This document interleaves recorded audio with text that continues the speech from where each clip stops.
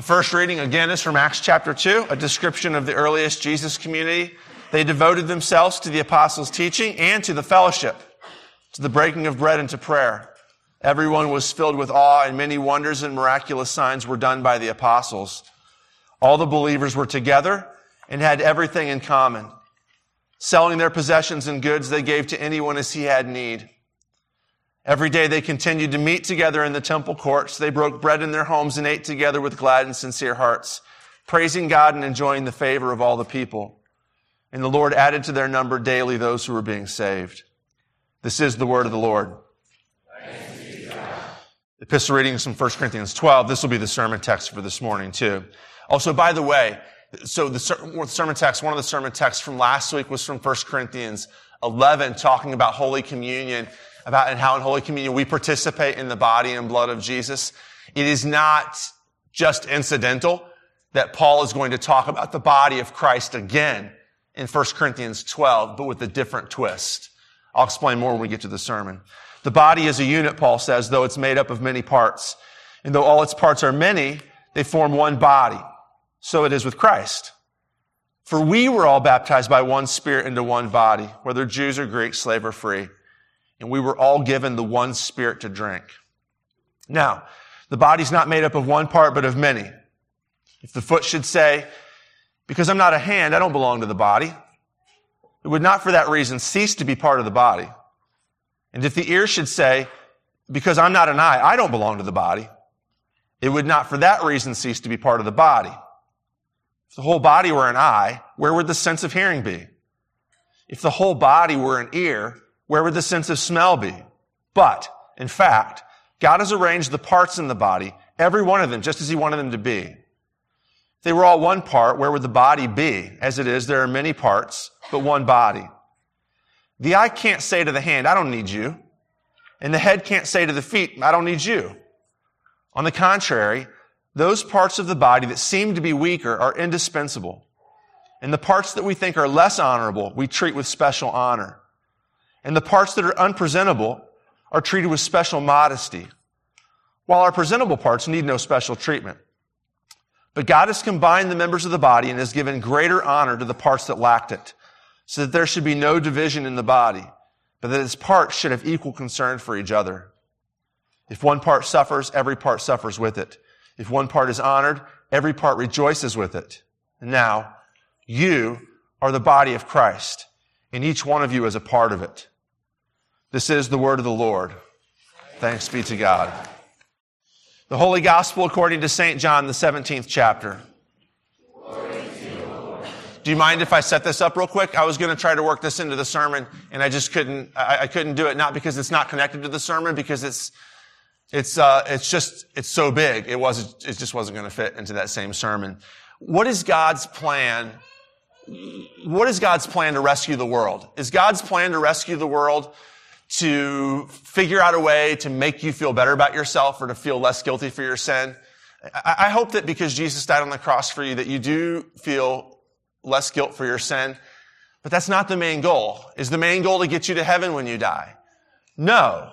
For those of you who are believers, in between the time when you die and the time when Jesus raises you from the dead, you will be in heaven. But that's not the main goal in Scripture. The main goal is to create a community that reflects the inner life of the Trinity. From eternity past, for all of eternity, God the Father, God the Son, God the Holy Spirit have been together, loving each other and in perfect relationship with each other. And when God created us to be in His image, He created us so that we would have that sort of relationship with Him and with each other. And so when He comes to save us, He doesn't save us primarily to get us to heaven, primarily to forgive us of our sins even, but so that by forgiving us of our sins, He can create that new community. All right? That's what Jesus is talking about in the gospel reading this morning. Jesus says, my prayer is not for them alone, His disciples. I pray also for those who will believe in me through their message. That's me and you, right? Now here's Jesus' prayer for us. That all of them may be one, Father, just as you are in me and I am in you. May they also be in us so that the world may believe that you have sent me. This is the gospel of the Lord. Praise to you, O Christ. So let's talk about community and relationship this morning. This is not an add-on to Christianity. This is not, Christianity is not Jesus died for your sin and rose again from the dead. And Well, it's just more convenient if we all get together once a week and talk about it than if we just stayed apart. That's not the case. In fact, and I'll point this out next week because I'm going to preach on Acts chapter 2, 24 through 27. If you were reading, well, you all were reading it because we just read it. But if you noticed, the weight that Luke, the writer of Acts, gives to different things that the early church was doing, being devoted to the apostles' teaching, that's super important. That's something that a lot of us think of when we think of Christianity. Studying the Bible, hearing the Bible preached, thinking about good doctrine and things like that. That's the first thing that Luke says that they were doing. So obviously it's super important. But he mentions at least 3 or 4 times relational things. They were all together in each other's houses. They were eating meals together. They were all together, he says again. They had all things in common economically. So it's really, really important, this community thing. This isn't just some sort of add-on. This is what we're doing here. Right? And this is, well, I'll talk about this at the end of the sermon. A lot of you have struggled with church. You're all going to church. Obviously, you're here this morning. A lot of you are doing it because there's this sense that we're supposed to go to church. The Bible says to go to church. But many of you, in fact, just a rough estimate by the amount of conversations I have with you guys about this stuff, many of you struggle with it. This is not really something that you enjoy doing. One of the reasons for that is because you have not yet bought into church as a communal relationship. You still think of church. Now, y'all are too mature to think of church as a building. If I say, is this building church? You'd be like, no, church is the people. But you actually do think of church as this event that's happening right now. And this event, we are worshiping God. He's coming here to meet with us. But the reason why God is coming here to meet with us is so that He can this is the gospel reading, that He can bind us in Himself together. Right? This is fuel for the other 7 days a week where you are still the church. And the reason why church is a little bit of a struggle for some of you is that you sense that there's something weird and awkward and even distasteful and wrong about the fact that you're a part of the church, but you're not connected to the church at all for the vast majority of your life. In fact, for 6 days and 22 hours a week, you have no contact with the church. And yet, I'm up here telling you week after week that is your identity, is the Church of Jesus Christ. How does that make sense? Well, hopefully this will help us out this morning, okay? Paul in 1 Corinthians talks about the body of Christ a lot. Paul means 3 different things by the body of Christ in 1 Corinthians. 3 different things. The first thing that Paul means when he talks about the body of Christ is sometimes he means Jesus, right? Jesus has a body. Jesus, when he was born of the Virgin Mary, was given flesh. He took on flesh, and he will forever have upon himself flesh, human nature. The body of Christ is a literal thing. It's at the right hand of the Father right now. And it's going to return here to earth someday. Jesus has a literal body. Sometimes when Paul talks about the body of Christ, he means something else. He means, like we talked about last week in 1 Corinthians 11, the body and blood of Jesus Christ, right? This is 1 Corinthians 11, verse 27. Whoever eats the bread and drinks the cup of the Lord in an unworthy manner will be guilty of sinning against the bread and the cup. No, against the body and blood of Jesus. This is the body and blood of Christ here. Sometimes Paul will talk about it that way. But the third thing that Paul means by the body of Christ is us. You guys. And that's the epistle reading for this morning. These are all related, by the way. How are you saved? You're saved by Jesus. Jesus saves you with Himself. One of the ways He saves you is through Holy Communion, His body and blood. He saves you in order to recreate you as His own body, as the body of Christ here. These things are all organic. By the way, this is a little add-on here. This is why communion is so important. This is why communion is not just something that you say, well, it doesn't really matter what you think about it. The main thing that matters is that you do it. Oh, there's a little bit of truth in there, but it actually does matter what you think about it. If the body of Christ is going to become the body of Christ, there has to be some sort of connection. There has to be some sort of conduit. And if this is just a way to think about Jesus, then that connection is being broken somehow. There's a gap there between the body of Christ at the right hand of the Father and the body of Christ, me and you. And that's why Paul, even this text in 1 Corinthians 12 is a part of Paul's larger argument about how communion relates to the gaps that we create between each other. Specifically in 1 Corinthians, the socioeconomic gaps. I'm wealthy and you're not wealthy.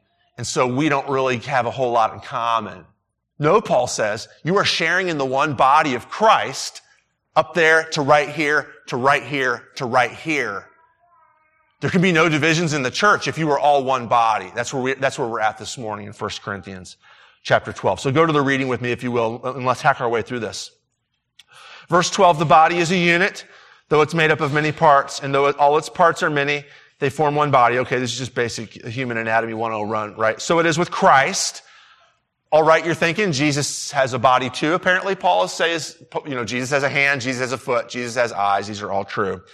But Paul doesn't go to Jesus' body in that first sense. Paul's going to go at this point, after working from Jesus' body to Jesus' body, Paul's going to go to Jesus' body. So it is with you, for we were all baptized by one Spirit into one body. There's no ethnic barriers. There's no socioeconomic barriers. Ethnic, there's no Jew or Greek. Socioeconomic, there's no slave or free. We were all given the one Spirit to drink. You think of yourself as having like an individual soul or spirit as a human being, right? It's a very, very precious thing to you postmoderns. This is all of us in here, is that you have your individuality. But Paul's going to insist, he's not going to say that that's not true, that you don't have an individual soul. But there's a larger under reality as the Church of Jesus Christ underneath that, which is you have all drank of one Spirit. You are bound together into one functioning body. Now, what if you don't think that you are, or what if you don't cognitively recognize the fact that you're one body? That's an issue. Verse 14 through 20, Paul's going to deal with this issue of unity and diversity, and it goes like this. Now, the body is not made up of one part, but of many. If the foot should say, because I'm not a hand, I don't belong to the body, it wouldn't for that reason cease to be part of the body. So you can say to yourself, this is an analogy, this is not an allegory. You're not to think here like who's the foot and who's the hand or who's the eye or who's the ear. It doesn't work. It's not an allegory. This is an analogy.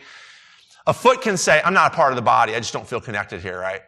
But it doesn't matter. It doesn't cease, Paul says, to be a part of the body just because it feels like that. From time to time, we're all going to have this feeling that there's really no place for us here. We're not connected here. There's no, what am I doing here? I don't really have a whole lot in common with people here. However you feel, the reality is you're connected here. That's the reality. It has nothing to do with how we feel about it.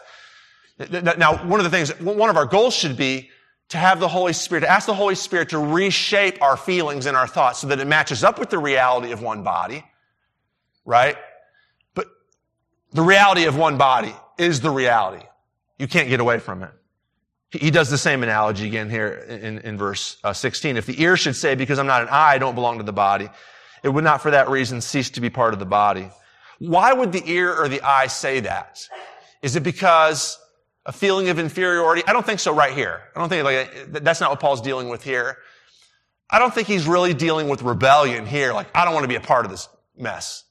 I don't think it's that either. I think what Paul's hinting around at here is this, I don't have anything in common.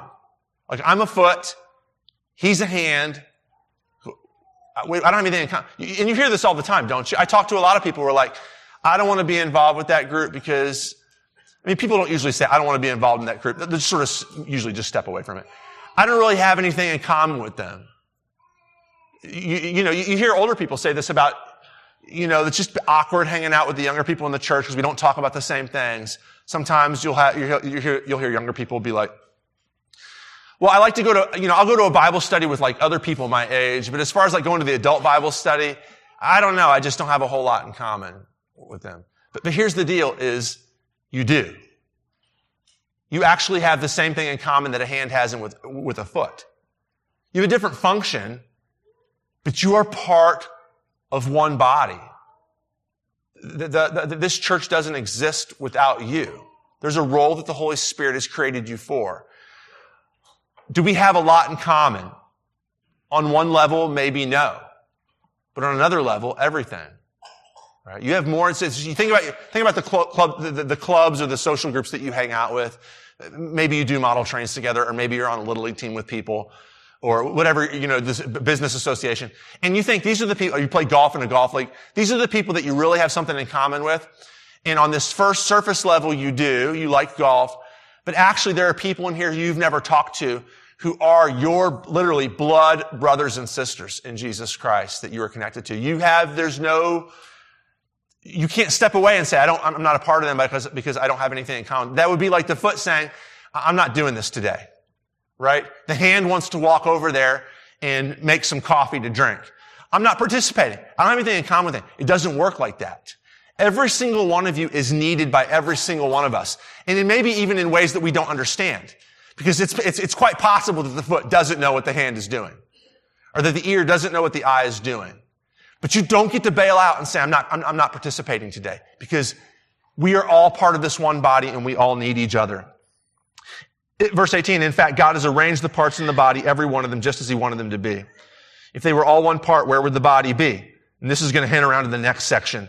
If we were all hands, we would all have this sort of feeling of like belonging, like you do at your golf club, right? Or you do it in the Little League team, or your quilting group. We're all hands there. But you wouldn't be a functioning body. Your golf league is not a functioning body. It gets together for a specific purpose and then it disbands. And it doesn't really accomplish anything except you have a good time. The church, though, is a functioning body. All right? More on that in just a second. As it is, there are many parts but one body.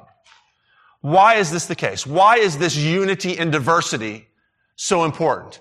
The answer is coming up here in the next section. It's because out of our weakness, God can create one people of strength. It goes like this. Verse 21. The eye cannot say to the hand, I don't need you. And the head cannot say to the feet, I don't need you. On the contrary, now it seems like Paul's changed his focus to this sort of superiority, inferiority thing. The eyes are super important, right? The eyes are way more important than the hand. Is this true? If you have a choice between having an eye cut off or a hand cut off, what would you take? You can play that game. They're actually both necessary to the body, right? So your eye can say, that coffee looks good over there. I'm going to get myself a drink of that. If you have no hands, you're not going to get yourself a drink of that. The eyes and the hands need each other to function properly, right?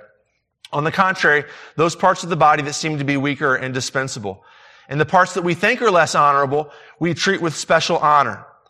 He probably means here, just by the language here, he probably means like your internal organs. Like you don't really see your liver functioning. But it doesn't mean that it's not important. If you lose your liver, you're going to be in big trouble. It's hidden. Nobody sees it working, but it's essential to the functioning of the body. And now he talks about sex organs in the last part of verse 23. The parts that are unpresentable are treated with special modesty, while our presentable parts, like our face, need no special treatment. So God has combined the members of the body and has given greater honor to the parts that lacked it, so that there should be no division in the body, but that its parts should have equal concern for each other. If one part suffers, every part suffers with it. If you hurt one part of your body, your whole body is going to feel pain. If one part is honored, every part rejoices with it. This is the analogy of the church, right? We're all one body, and so whatever our weaknesses are shared, and whatever our strengths are shared. And here's why this is important. Here's why I need people who aren't the same age as me. Here's why I need to hang out with the people who are 20 years older than me, and I need to hang out with the people 20 years younger than me. Here's why I need to hang out with people who are from different socioeconomic groups as me. This is why I need to hang out in the church with people different interests than me. Here's why I need to hang out with people who are different ethnicity than me. The reason why is because if I hang out with people who are just like Aaron Miller, what we're going to do is we're going to pull Aaron Miller's weaknesses. This is one reason. Come downstairs right after church to Bible study. This is one reason why solo leadership in a church is a bad deal. Where one person being in charge, it just means that the person who's in charge, their weaknesses are going to become the weaknesses of everybody. There's tons and tons of stuff. You should talk to my wife, talk to my good friends about this. There's tons and tons of stuff that I'm really, really bad at. I'm not going to make a list now because we don't have time. But if I'm only hanging out with myself, this is a postmodern problem, or with people who are just like me, all I'm doing is having those weaknesses affirmed. And St. James is going to take on those weaknesses, or my group within St. James, my clique within St. James, is going to take on those weaknesses. Instead, I need the strengths of your old age. I need the strengths of your teenageness. I need the strengths of your different economic situation in life than me. I need the strengths of your different hobbies. I need the strengths of your different ways of reading Scripture. I need the strengths of your different experiences of the Holy Spirit's power in your life. I need all these things. And if I cut myself off from these things, I'm making myself like a foot that just wants to hop around by itself and thinks, I don't need anybody else. I'm just going to be this foot here. This is why some of you feel disaffection with the church. And I'm not making this up. As I've talked to those of you who have come to St. James, a majority of you, I won't say all of you because this is the issue of some of you. And actually, the younger that you are, the more it's been an issue for you, in fact. The majority of you that I will talk to will say things like this. Like, I've been going to church my whole life, but I've never really felt like I've connected. I've been going to a particular church my whole life, and I actually don't feel like I even know anybody there. I mean, I know people names, say hi and stuff like that. I have no meaningful relationships at this church that I've attended my whole life. Some of you will actually even say out loud the words, like, I'm super busy, go to church every Sunday, I try to get involved, but I'm actually, you'll say the L word. I'm actually lonely. And the reason why is because we've never actually, as a church, done this. We say to each other, hey, good to see you. How you doing? Man, it was hot this weekend, right? Well, I'm glad to see you this. I'll see you next Sunday. That's like our conversations here at church. And we're nowhere close to being the one body. You hop off your little foot to your car, and my hand like crawls by itself to its car, and your eye kind of hops to its car. And we split this body up. We sever this body up to a million different pieces for 6 days a week and then expect Jesus to do something in this community. And it's not going to happen. And by the way, I'm not going to give you practical tips this morning because my sermon next Sunday will actually be, how can we practically do this? How can we start living out and being the body of Jesus Christ here in Lynn Carbon? But what I want to do this week is just appeal to the Holy Spirit who's crying out in your soul. I want that. I want to know and be known. I want to love people and be loved. I want to live a life with other people. I don't want to be lonely anymore. I want to share in Jesus with people who aren't like me, with people who are like me. And I want to see the body of Christ grow, become bigger and bigger and stronger all the time. Like I said, so I was the kind of person who loved college. And it wasn't even anything to do really with academics, but it was more like the shared life of college. I was telling some of you this recently. Do you guys remember those of you who went to college? Like the shared life of college? Well, I know some people, relationships are sometimes a struggle in college, but living with people, living in an apartment or in a dorm with people, and you get to know them and you get to be a part of them. Angela and I went to the same college together. It's where we started dating. And I remember, we go to college, and then we got out of college, and she went one way and I went one way. We were still dating. We would see each other on the weekends. And then we got married, and we don't see each other half as much as we did in college. In college, we ate every meal together. In college, we had this shared group of friends. It was Angela and I, but we also had this larger group of friends that we were always hanging out with and knowing and loving. And then you get out of college and you go to the real world, right? Where I don't see Angela except at nights anymore. And even then life gets busy and we have other priorities like making money or hobbies. And I don't see my friends from college anymore. I don't hang out with people anymore. And all of a sudden, 3 or 4 years, it hits me. I'm lonely. I miss that. But unfortunately, that was just a weird time in life, college, when you're all living life together. It's just a weird time, and it's over now, and now's the real world. I have responsibilities, and I'm just going to have to be lonely. But what if what Paul is saying in 1 Corinthians 11, in Ephesians 4, and in Romans 9 through 11, and in Acts 2, 24 through, what if that's the real life? What if we've bought into the American dream of we just got to, I'm just got to have to do my own thing and be my own and go to my job and focus and make money and just be lonely, and that's a part of it. And maybe I can join a golf club when I turn 70. What if the real world is more like college than the life that you're living now? What if you were designed to share intimately 7 days a week in the life of the people sitting in this room? What if we actually started looking like the body of Jesus Christ? Amen.